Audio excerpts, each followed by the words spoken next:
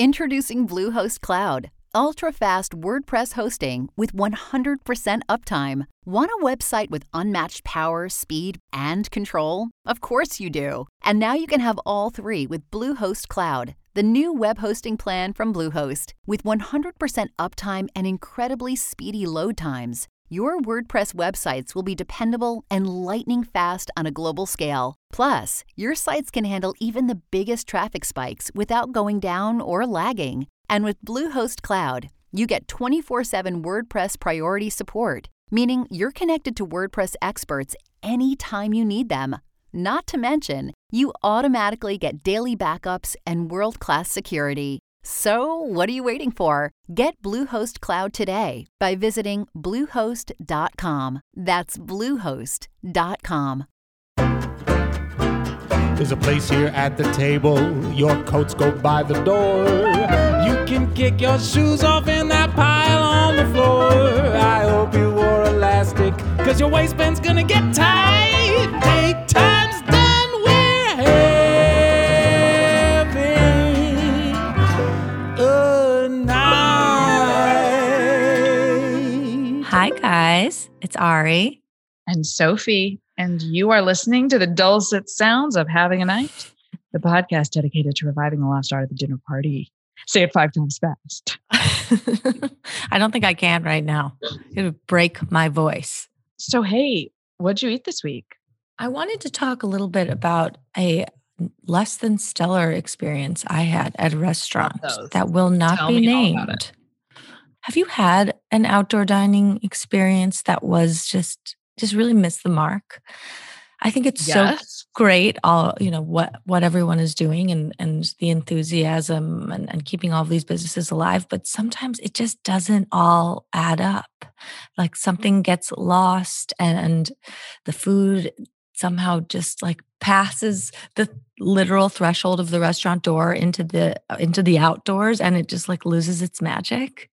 Oh, yeah. Well, I also think a lot of that has to do, and I can't wait to hear about your terrible experience spilling the tea, but I feel like a lot of that also has to do with how much effort the restaurant put into making the outdoor have some kind of ambiance. Like, it doesn't have to be extreme. Like, it doesn't have to be like a little chalet.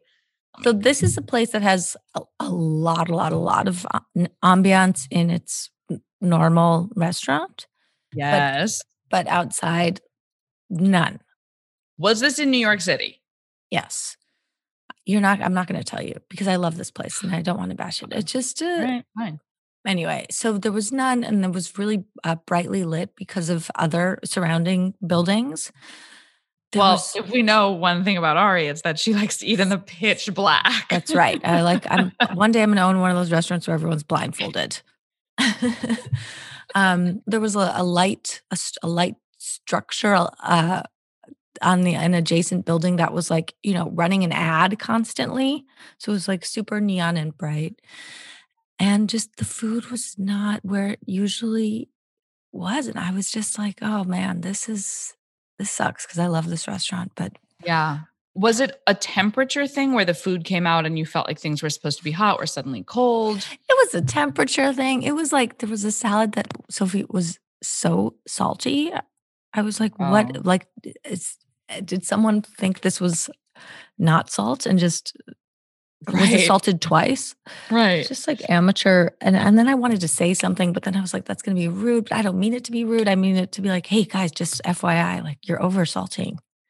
Well, that's a good thing for us to talk about. Maybe we can, the next time we have someone on who runs or works at a restaurant, we can talk about this because like, what is the line between being helpful and being an asshole? Because sometimes, it is like, hey, so this is an edible and I'm not saying you should take it off my bill. I'm saying like, FYI, you might not want to cook this dish that way anymore. Or like there's someone is finishing this. Maybe it's a runner, a food runner. Often like they'll put in extra seasoning and they've gone rogue. Gone rogue. Just standing at the pass with a thing of salt going. They've completely lost their minds. Anyway, so that is all to say, I'm like more excited now than ever for things to start opening back up, because the outdoor dining thing, it's great. And I'm glad that it's going to change kind of the food landscape of the city and cities all around. But it's like, okay, well, there's something to be said though for just eating in the way that the restaurant intended, in the atmosphere the restaurant intended you to eat in. Yeah. So you are like, yes, I had one bad meal, but I'll definitely go back to this restaurant. Oh yeah, for sure. Okay. I sometimes feel like fool me once, shame on you. Fool me twice, shame on me. You would be a horrible food critic. No. I just think like if I've gone to a restaurant 3 times and it's been disappointing all 3 times, even though it's gotten a lot of hype, it's not a good restaurant for me. You know? Yeah. But you said you went once. You said fool me once. No, 3 times. Fool me once, shame on you. As in like, okay, fool me twice, shame on me for going back. Right. But that's what I'm saying. You only went twice. I know. I'm just sort of extending the metaphor. Okay. There's one particular restaurant that I've been to 3 times that everybody loves and thinks is like one of the greatest restaurants in New York. And I've never had a good meal there.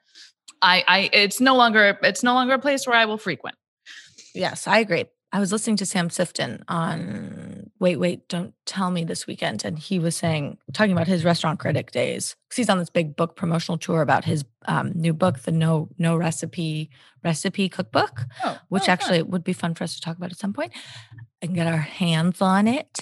But he was talking about consistency being like, you can talk about food and atmosphere, blah, blah, blah, but consistency is actually the most important thing. So making sure you go back to a restaurant at least 3 times. So, fool Sam Sifton thrice.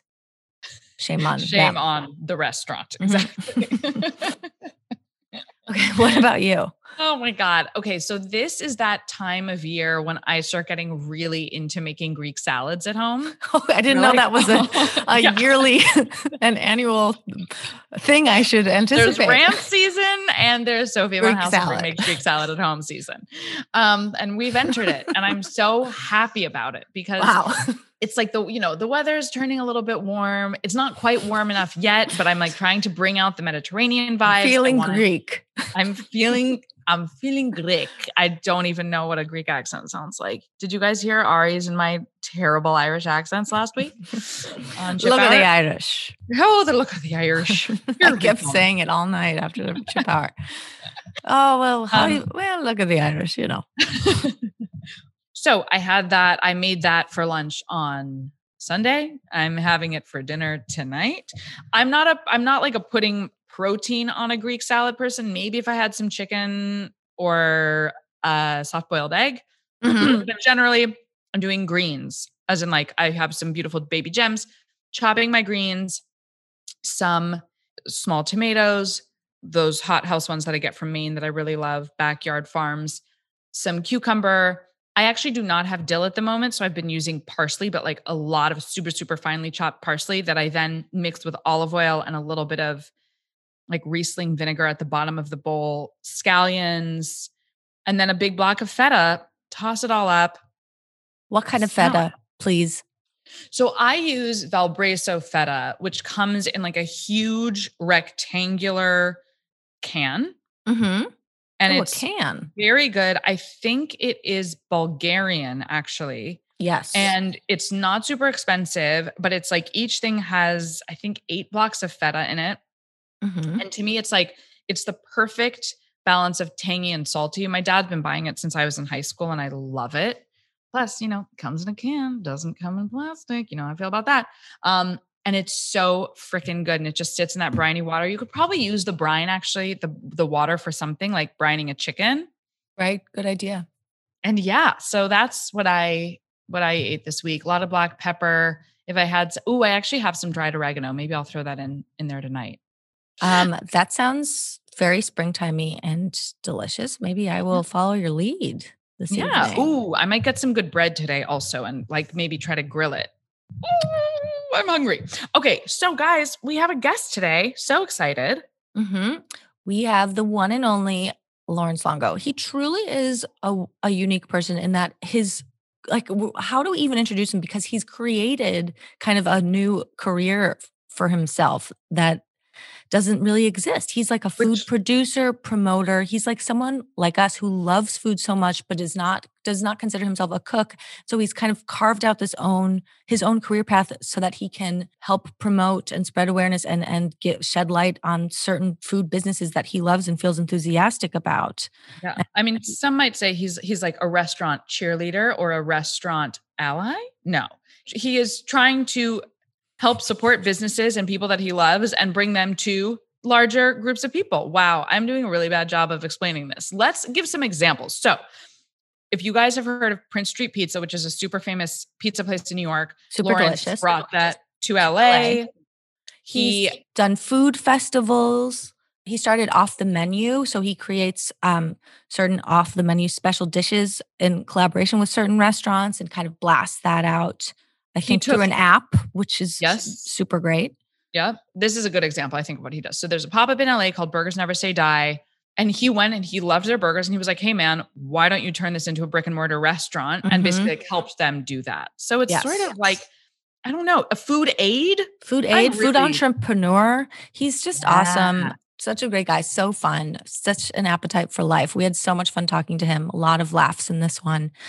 And we're excited to see what he does in the food world next. So listen in. Yeah. What? Sorry, Lawrence, that we like tried to explain what you do when basically we talk about it the entire episode. But we hope you enjoyed our brief intro. Okay. Yeah. Take it from here, Lawrence. We are live with Lawrence Longo. Lawrence, hello. Hello. Thanks for having me. We're so happy you're here. I'm so happy to be here. So should we just start with some basics? Like, were you always a food guy? Tell us a little bit about your journey. No, never in the professional food world until like 6 years ago, but I had eaten 45,000 meals up until then. I come from an Italian family, and I tell people that like at breakfast, we talk about what's for lunch. At lunch, we talk about what's for dinner. At dinner, we talk about what we're going to order after dinner. You know, my grandfather is into real estate, was into commercial real estate and residential. But he always told me, don't go into the entertainment business and don't get into food. Not a good way to make money. And I totally disobeyed everything he said. And I went into entertainment, and then I went into food, and then I did both together. And now, I'm here eating a lot of food, making no money. So he was right. Hey, you live to tell the tale, so that's what matters. Yeah. But I love food. I honestly just never thought that there was an opportunity to do something fun in food if you weren't a cook. It's kind of like, my love for hockey. I was a hockey player growing up, and I never knew you could be a GM of a hockey team until I turned 30. Right. And it was way too late. So the food thing kind of crept up on me, and it all started with Off the Menu. I created an app as a hobby on a do-it-yourself platform. I curated all these secret menu items across the country. And lo and behold, I had an app, and all of a sudden I had press. And then I was like, I got to raise money. And I raised money. Then I lost all the money. Then I was like, I'm not raising any more money until I know what my business is. Then I built my business. And then I'm here today, and it's ending up to be pretty awesome. And I'm pretty proud of the business I've built. And I didn't keep raising money like most startups do. I was like, I'm just going to do this myself and, build this on our own backs. And I've seen so many other businesses come and go with a lot more money than I have. And, we're a scrappy little startup that's doing better than I ever would have thought 3 years ago. So I'm pretty pumped up about it, and I'm doing what I love. And, maybe not making the money I always wanted to, but that's like when you find something you love, that the money, it will come, and it doesn't really matter. So you've got Off the Menu, then you are correct me if I'm wrong. You're an investor in Burgers Never Say Die and Prince Street Pizza, or what is your role in both of those? Yeah, both of those viral sensations. I started Off the Menu, and as being part of Off the Menu, I was discovering these like cool pop-ups, and I just heard about this burger pop-up, and I'm obsessed with burgers. And I went to this backyard, and this guy was making these burgers in his backyard, and I was like, this is the best burger I've ever had. Wow. And I asked him to be a part of an event I was doing. So we did the event together. And I said, I know nothing about financing restaurants, but if you need any sort of money, I'd be happy to invest in what you want to do. And so basically me and one of my best friends put up the money to open up a burger joint. And it was purely out of the love of the burger. And I thought that Sean was a really good guy who was making these burgers. And we opened up Burgers Never Say Die. And with Prince Street Pizza, I was on National Pizza Day. I wanted to make a statement. So I basically, every time I'd go to New York City, I'd stay with this hockey player friend of mine, Sean Avery, who played for the Rangers at the time. And I was like, hot. He's hot hockey player. Hot hockey. So I was like, what's your favorite slice? He'd tell me about this place called Prince Street, and they had just opened. And I would go, there was not really any lines at the time. And I'd go there, and it was just it made me so happy. That piece of pizza, that spicy spring made me so happy. And it was like a lonely city for me because, I'd go there alone. I'd grab my slice. I'd be walking home alone. And it'd just be the happiest time of my life. So I became friends with Dom, the son of the founder. And a couple of years ago on National Pizza Day, I do these pop-ups, and I was like, let's have Prince Street Pizza come to LA on National Pizza Day. And so Dom came, and it was insane because, I did everything I could to keep the pizza quality the same. And we had 3-hour lines in the pouring rain on Grammy weekend with people that were about to win Grammys, not at the Grammys, in our line waiting to have pizza. And it was just like, wow. So I said, Dom, do you guys want to open up in LA? And he was like, you got to talk to my dad. I was literally on the next flight out to New York and said, come. And I told them what my vision for Prince Street Pizza was. Mm-hmm. And I said, listen, I don't think it should be like Domino's. It's a premium pizza brand. We should have one in every major city. And then basically gave him the whole vision of what I wanted to do with it. Mm-hmm. And he was like, where are you from? I was like, Italy. And I'm not from Italy, like my family is. My grandparents were born in Canada. And he was like, well, what part of Italy? I was like, well, my great-grandparents were born in Calabria. He's like, me too. And it was it. The deal was done. I was like, no, I'm not qualified. I'm not but I was like, it was like that kind of brotherly connection that made it come to fruition. And he said, Lawrence, the only thing I want you to do is make sure that everything is the exact same as New York. I love that. So I have a water filter. I import the cheese. Every single thing that they do in New York, I do. I just couldn't get rats that shit in the sewer system to shit my water. But hey, that may be what makes the New York version so good. You never know. I know. You can't buy those rats. I know. That's how I got involved in those two brands. I knew from studying the food industry that what works. Because off the menu, basically, all we do is help support and promote local food establishments. My goal is to be the Live Nation of food. I'm going to be the biggest food promoter in the world.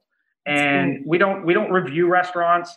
We don't tear restaurants down. If a restaurant sucks, I'm not talking about it. You know what I mean? Right. I'll still promote it. You know what I mean?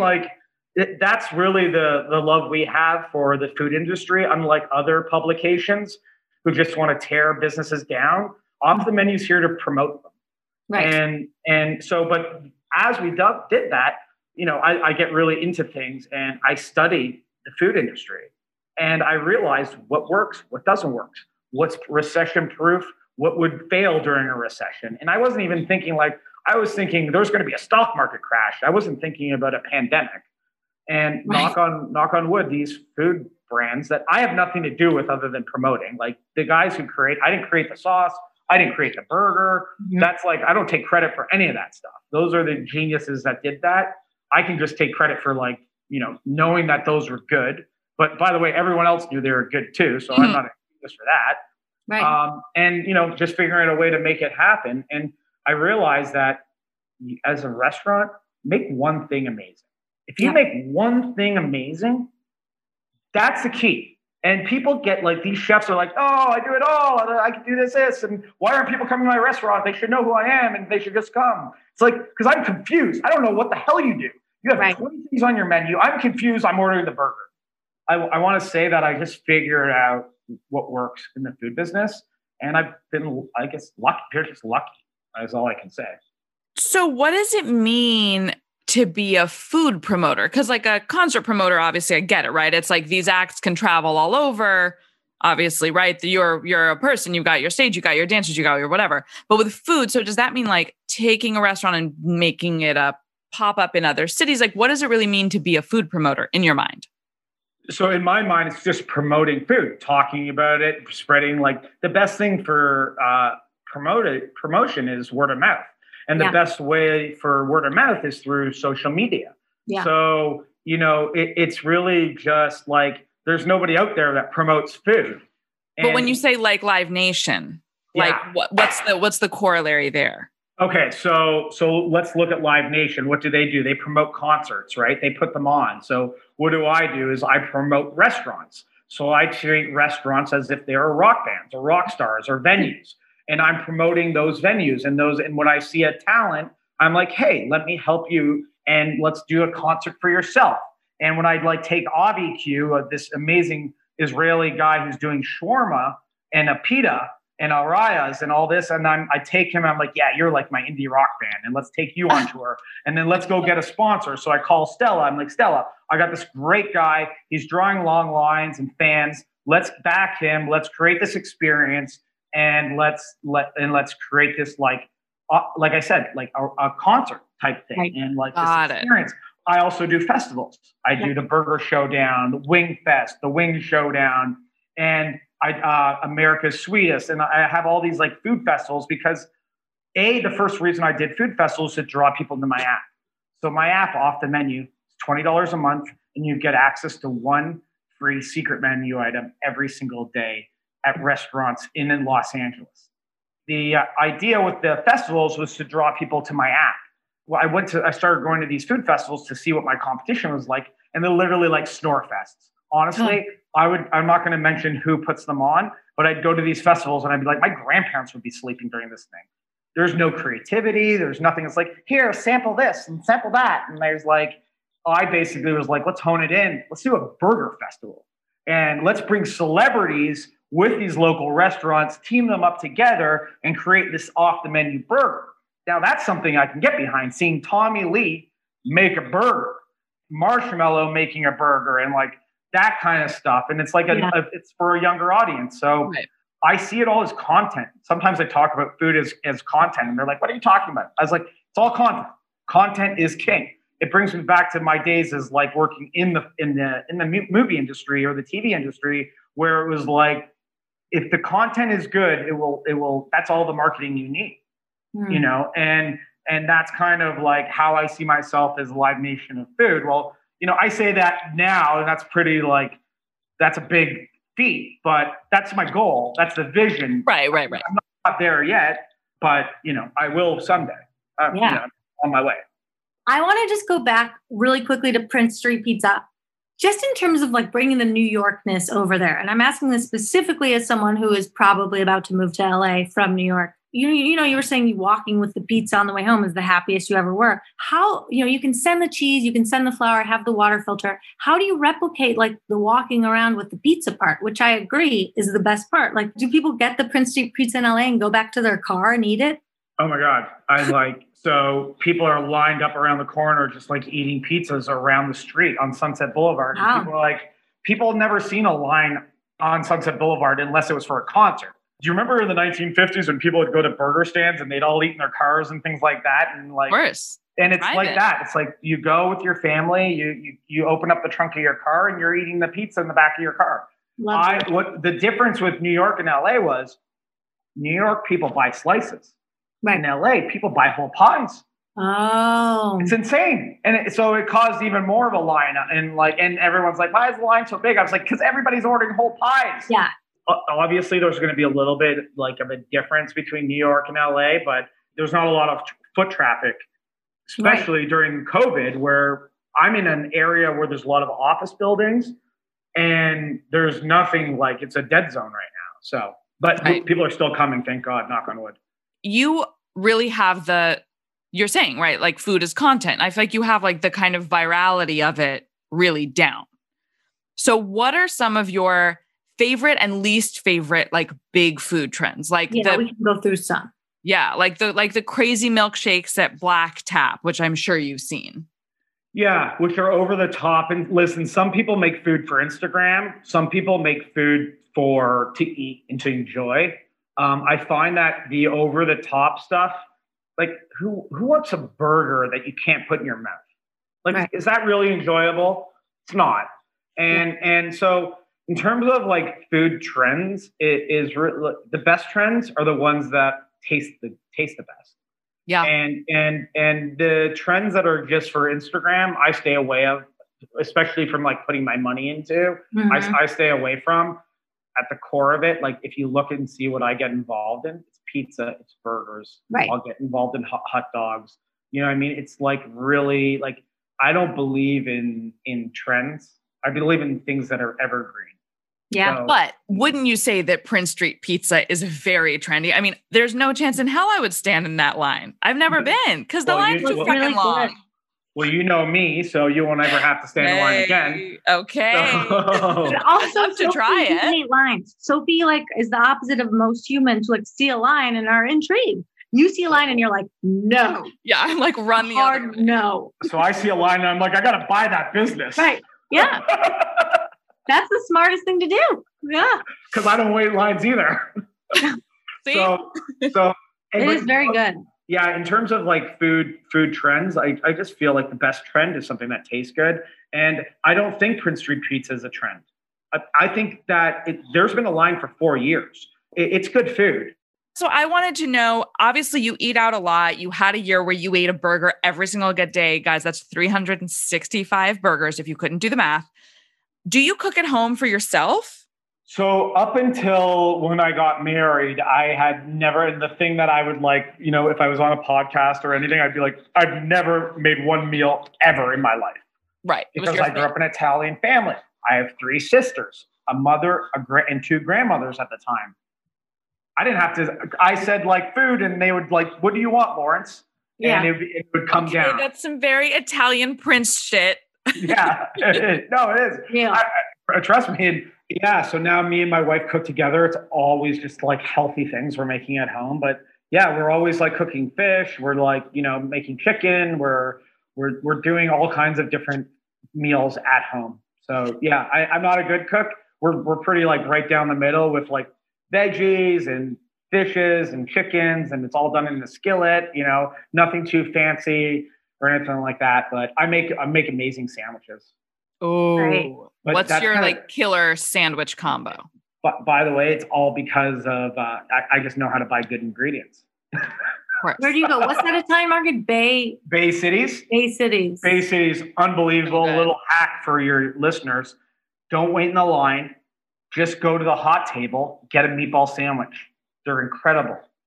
So you love to make a sandwich. Do you guys like host at home? Do you have people over? If you do, what would you guys cook? Would you order in? Like, what's your style? If we're ordering food, we're usually ordering like sushi.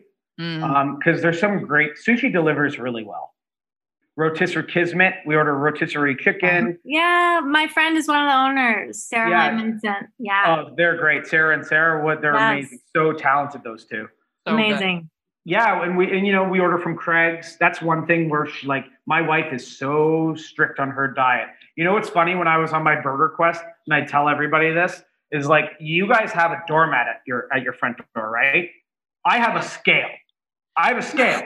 So I have to get on the scale before I walk into the house. And if it's over 200 pounds, she's like, go for a lap, fatty. Okay, so we have to tell our listeners, Lawrence's wife is a fucking ripped, hot Barry's Boot Camp fitness instructor. Yeah. So got it. Right. So you're heading home. She's like, walk on the fucking block. Yeah, run. Walk until the scale goes down. So she's not enjoying a burger with you, it sounds like. My wife has never once eaten a burger in her life. Shit. And I confirmed that with her father and her mother. They said they've never seen her eat a burger. She used to order hot dogs if they got crazy. Wow. Okay, all right. At least she's had a hot dog. She's had one of the 2. Yeah. I caught her. So my daughter is 2.5 years old, and her favorite word is pizza. Pizza, pizza, pizza. Whenever I come home, she's like, pizza. I was like, not tonight. And but so Saturdays I'll bring her home pizza. And I caught my wife eating the pizza the other day. I was like, it's so good. I can't help it. Wow. Small victories, Lauren. That's great.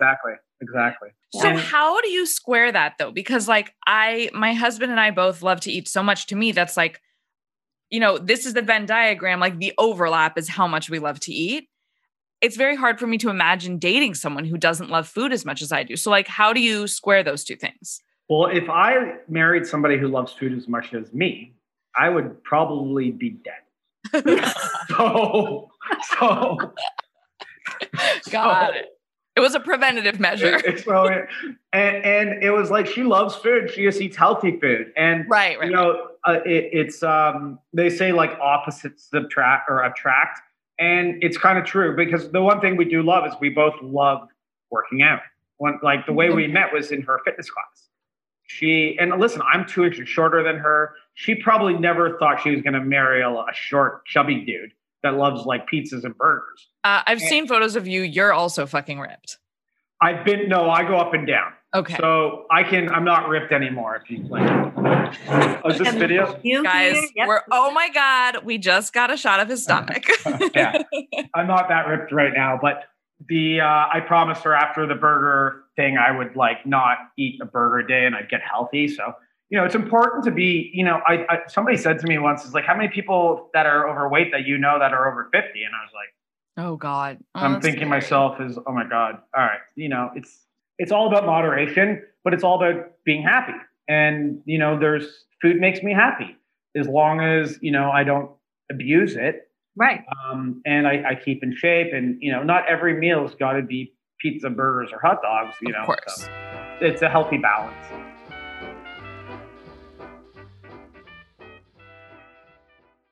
Let's talk a little bit about burgers because Ari and I also really, really, really love burgers. I would say.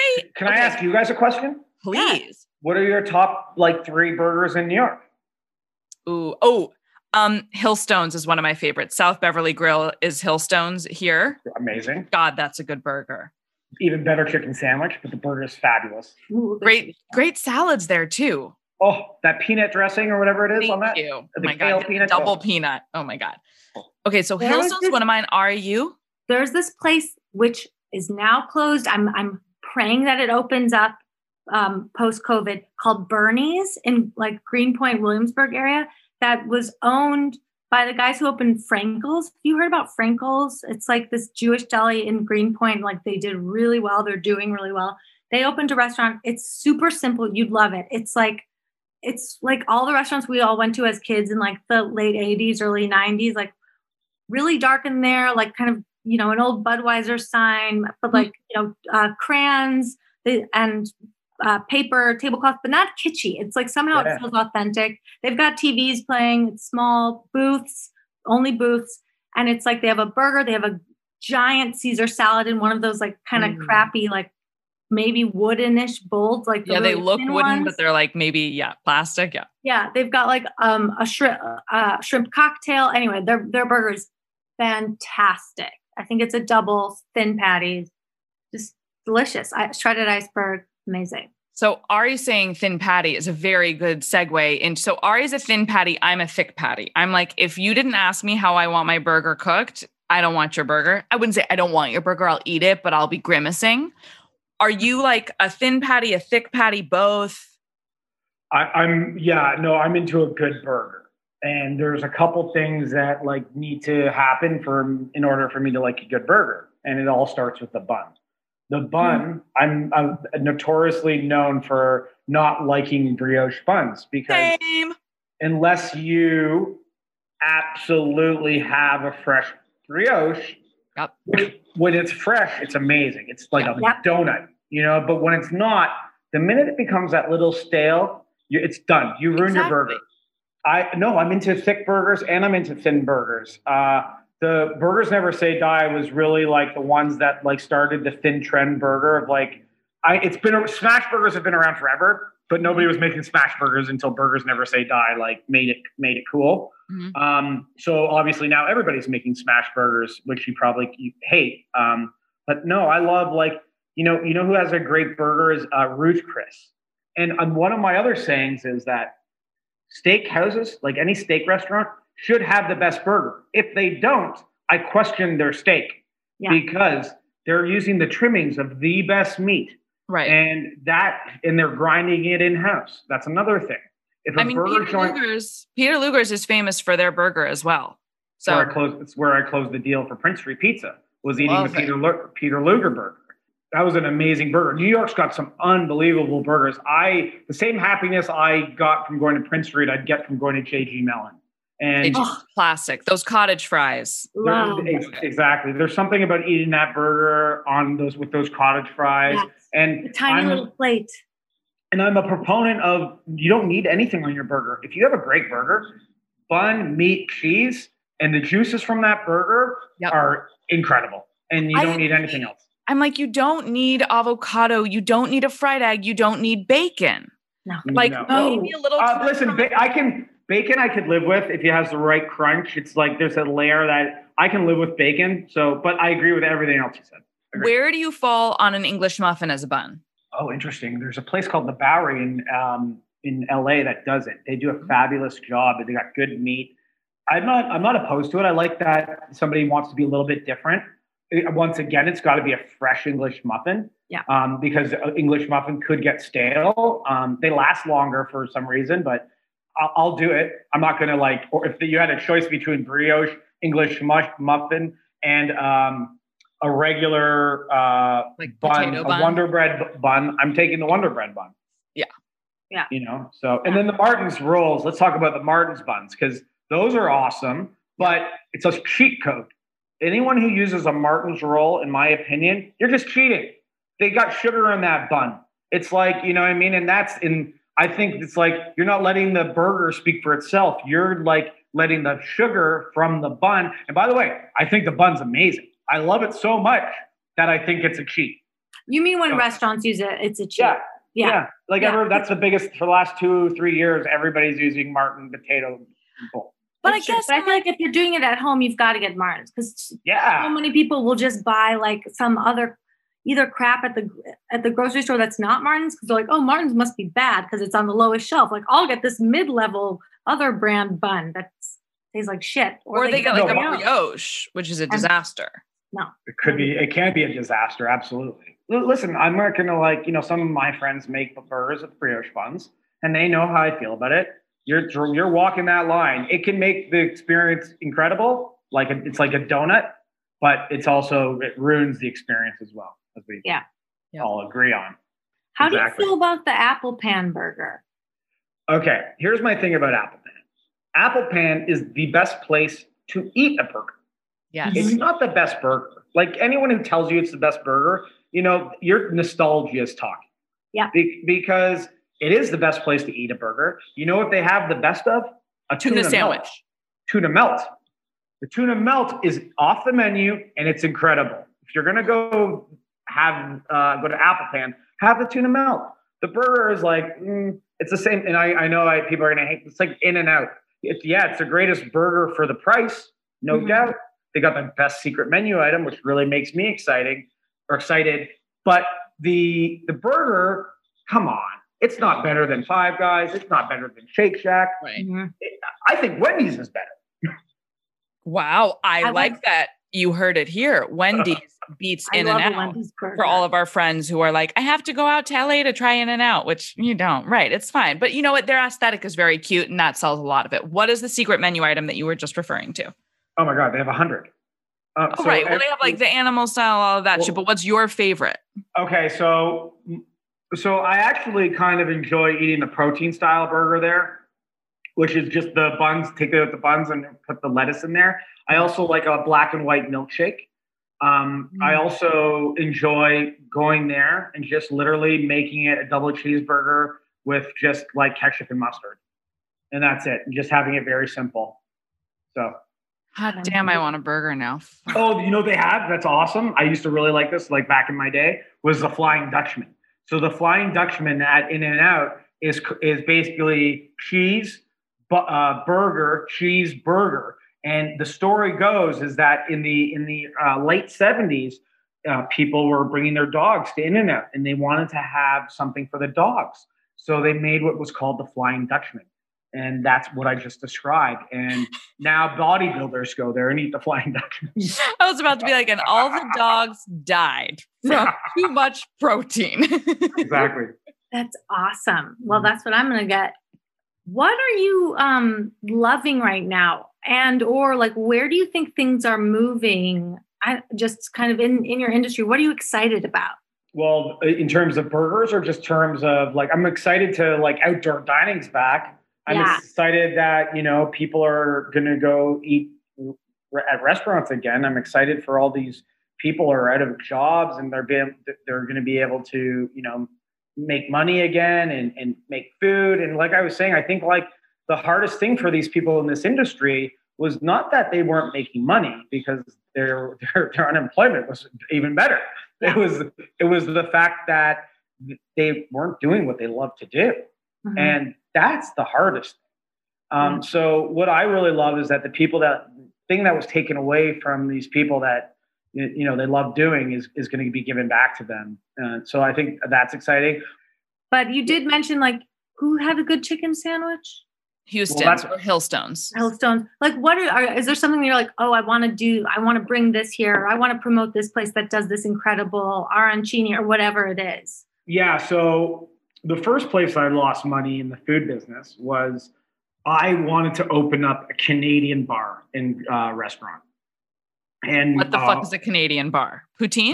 Poutine. It's we have Alberta beef, we have Ontario blueberries, we have BC salmon, Ooh. We have PEI oysters. If you one of the best restaurants in North America is a place called Joe Beef. Oh, I've been wanting to go there for so long, but neither of them drink anymore, and they're both vegetarian now. Yeah, because they enjoyed life a little too much. You've never seen anyone fat over 50. Oh my God. Exactly. So, and here's the thing is this was my selling point, and I couldn't even get the investors to invest in it. Like there's 1 million Canadians that live in LA, 1 million. Okay. And tons of celebrities, and there's great Canadian food. There's Canadian whiskey. There's Canadian beer. There's so many amazing things about Canada. Well, let's put them all under one roof. And I'm going to do it one day. I just didn't, this was before I was in the food business. Right. Like I said, I thought I was going to make money in the food business. I lost all my money in the food business, my first foray into it. But I still believe that there's something really, really cool about that. So yeah, I would like to do a Canadian bar and restaurant one day. And I was talking to the guys from Joe Beef. They wanted a lot of money at the time for their menu, which by the way, when I think about it now, it's like, I think that, I would have done it. I will do it. So yeah. Are you from Canada originally? Yeah, I'm from Toronto originally. Did you catch some outs and abouts? That's right. You're such an Angelino now. Yeah. So before my burger tour, I did this meatball, and on Instagram, I can't get my user handle back because I forgot my email that I set it up with. It's called Major Meatball, and every weekend I'd go around trying meatball sandwiches. As a kid, me and my father and my grandfather would go on the weekends to this place called California Sandwiches.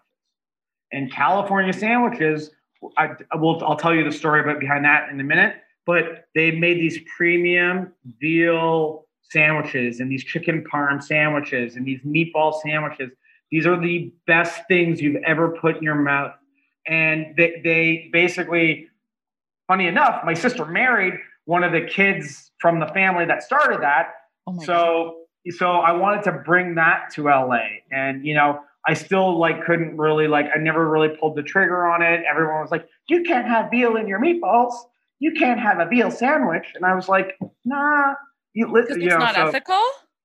Because LA people like healthy food and it's not ethical. The veal is a baby cow or baby calf. So it's, I didn't really ever pull the trigger on it, but there's not very many good premium Italian sandwiches in LA. Apparently back in the 30s or 40s, the Italians that came to California were all doing bad things and they got put in the jail and sent back to New York. Hey. There's not a welcome. Yeah. So there's not a really great Italian food scene in LA. Like there's not a lot of good red sauce restaurants. I love Dan Tana's and their chicken parm is awesome. But if you really break it down, they've got 3 things on their menu that are good. And then everything else about that place is the hospitality and the celebrity sightings. My friends and I have a joke about Dan Tana's that basically everything is actually just a side of ketchup. Like the marinara sauce is actually just ketchup. The shrimp cocktail sauce is actually just ketchup. But the ambiance, you can't beat that ambiance. It really is killer. It's so classic. Yeah. LA's got a lot of that. And look, John and Vinny's are doing some pretty amazing things out here. So, they're not really a red sauce focused restaurant. They're like so much more talented than just a red sauce restaurant. So, but one of the things I will do while I'm here is bring like a real Italian, like red sauce experience here. Eventually, and a Canadian bar. That's right. I love that Canadian bar idea. I want to spend more time in Canada.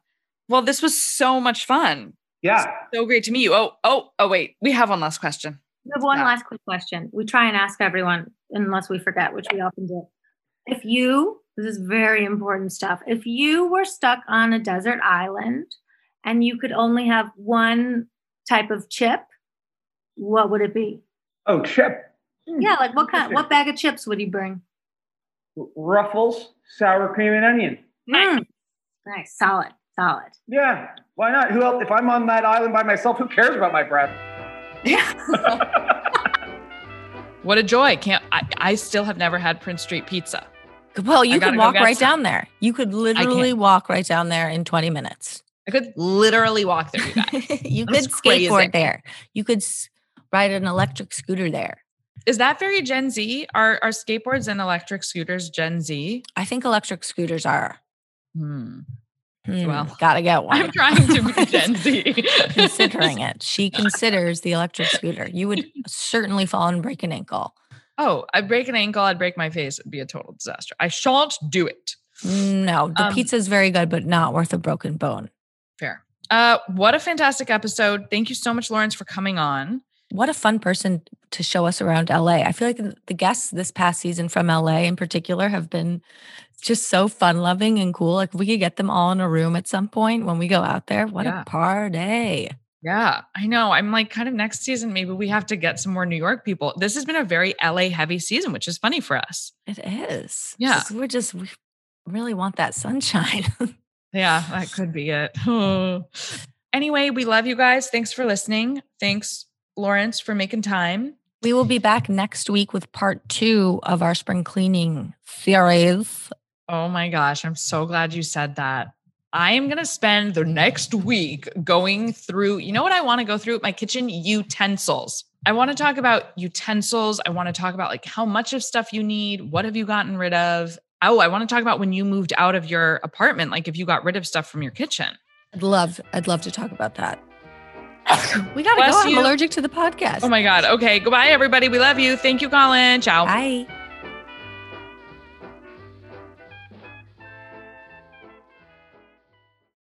When you need mealtime inspiration, it's worth shopping Kroger, where you'll find over 30,000 mouth-watering choices that excite your inner foodie. And no matter what tasty choice you make, you'll enjoy our everyday low prices, plus extra ways to save, like digital coupons worth over $600 each week. You can also save up to $1 off per gallon at the pump with fuel points. More savings and more inspiring flavors make shopping Kroger worth it every time. Kroger, fresh for everyone. Fuel restrictions apply.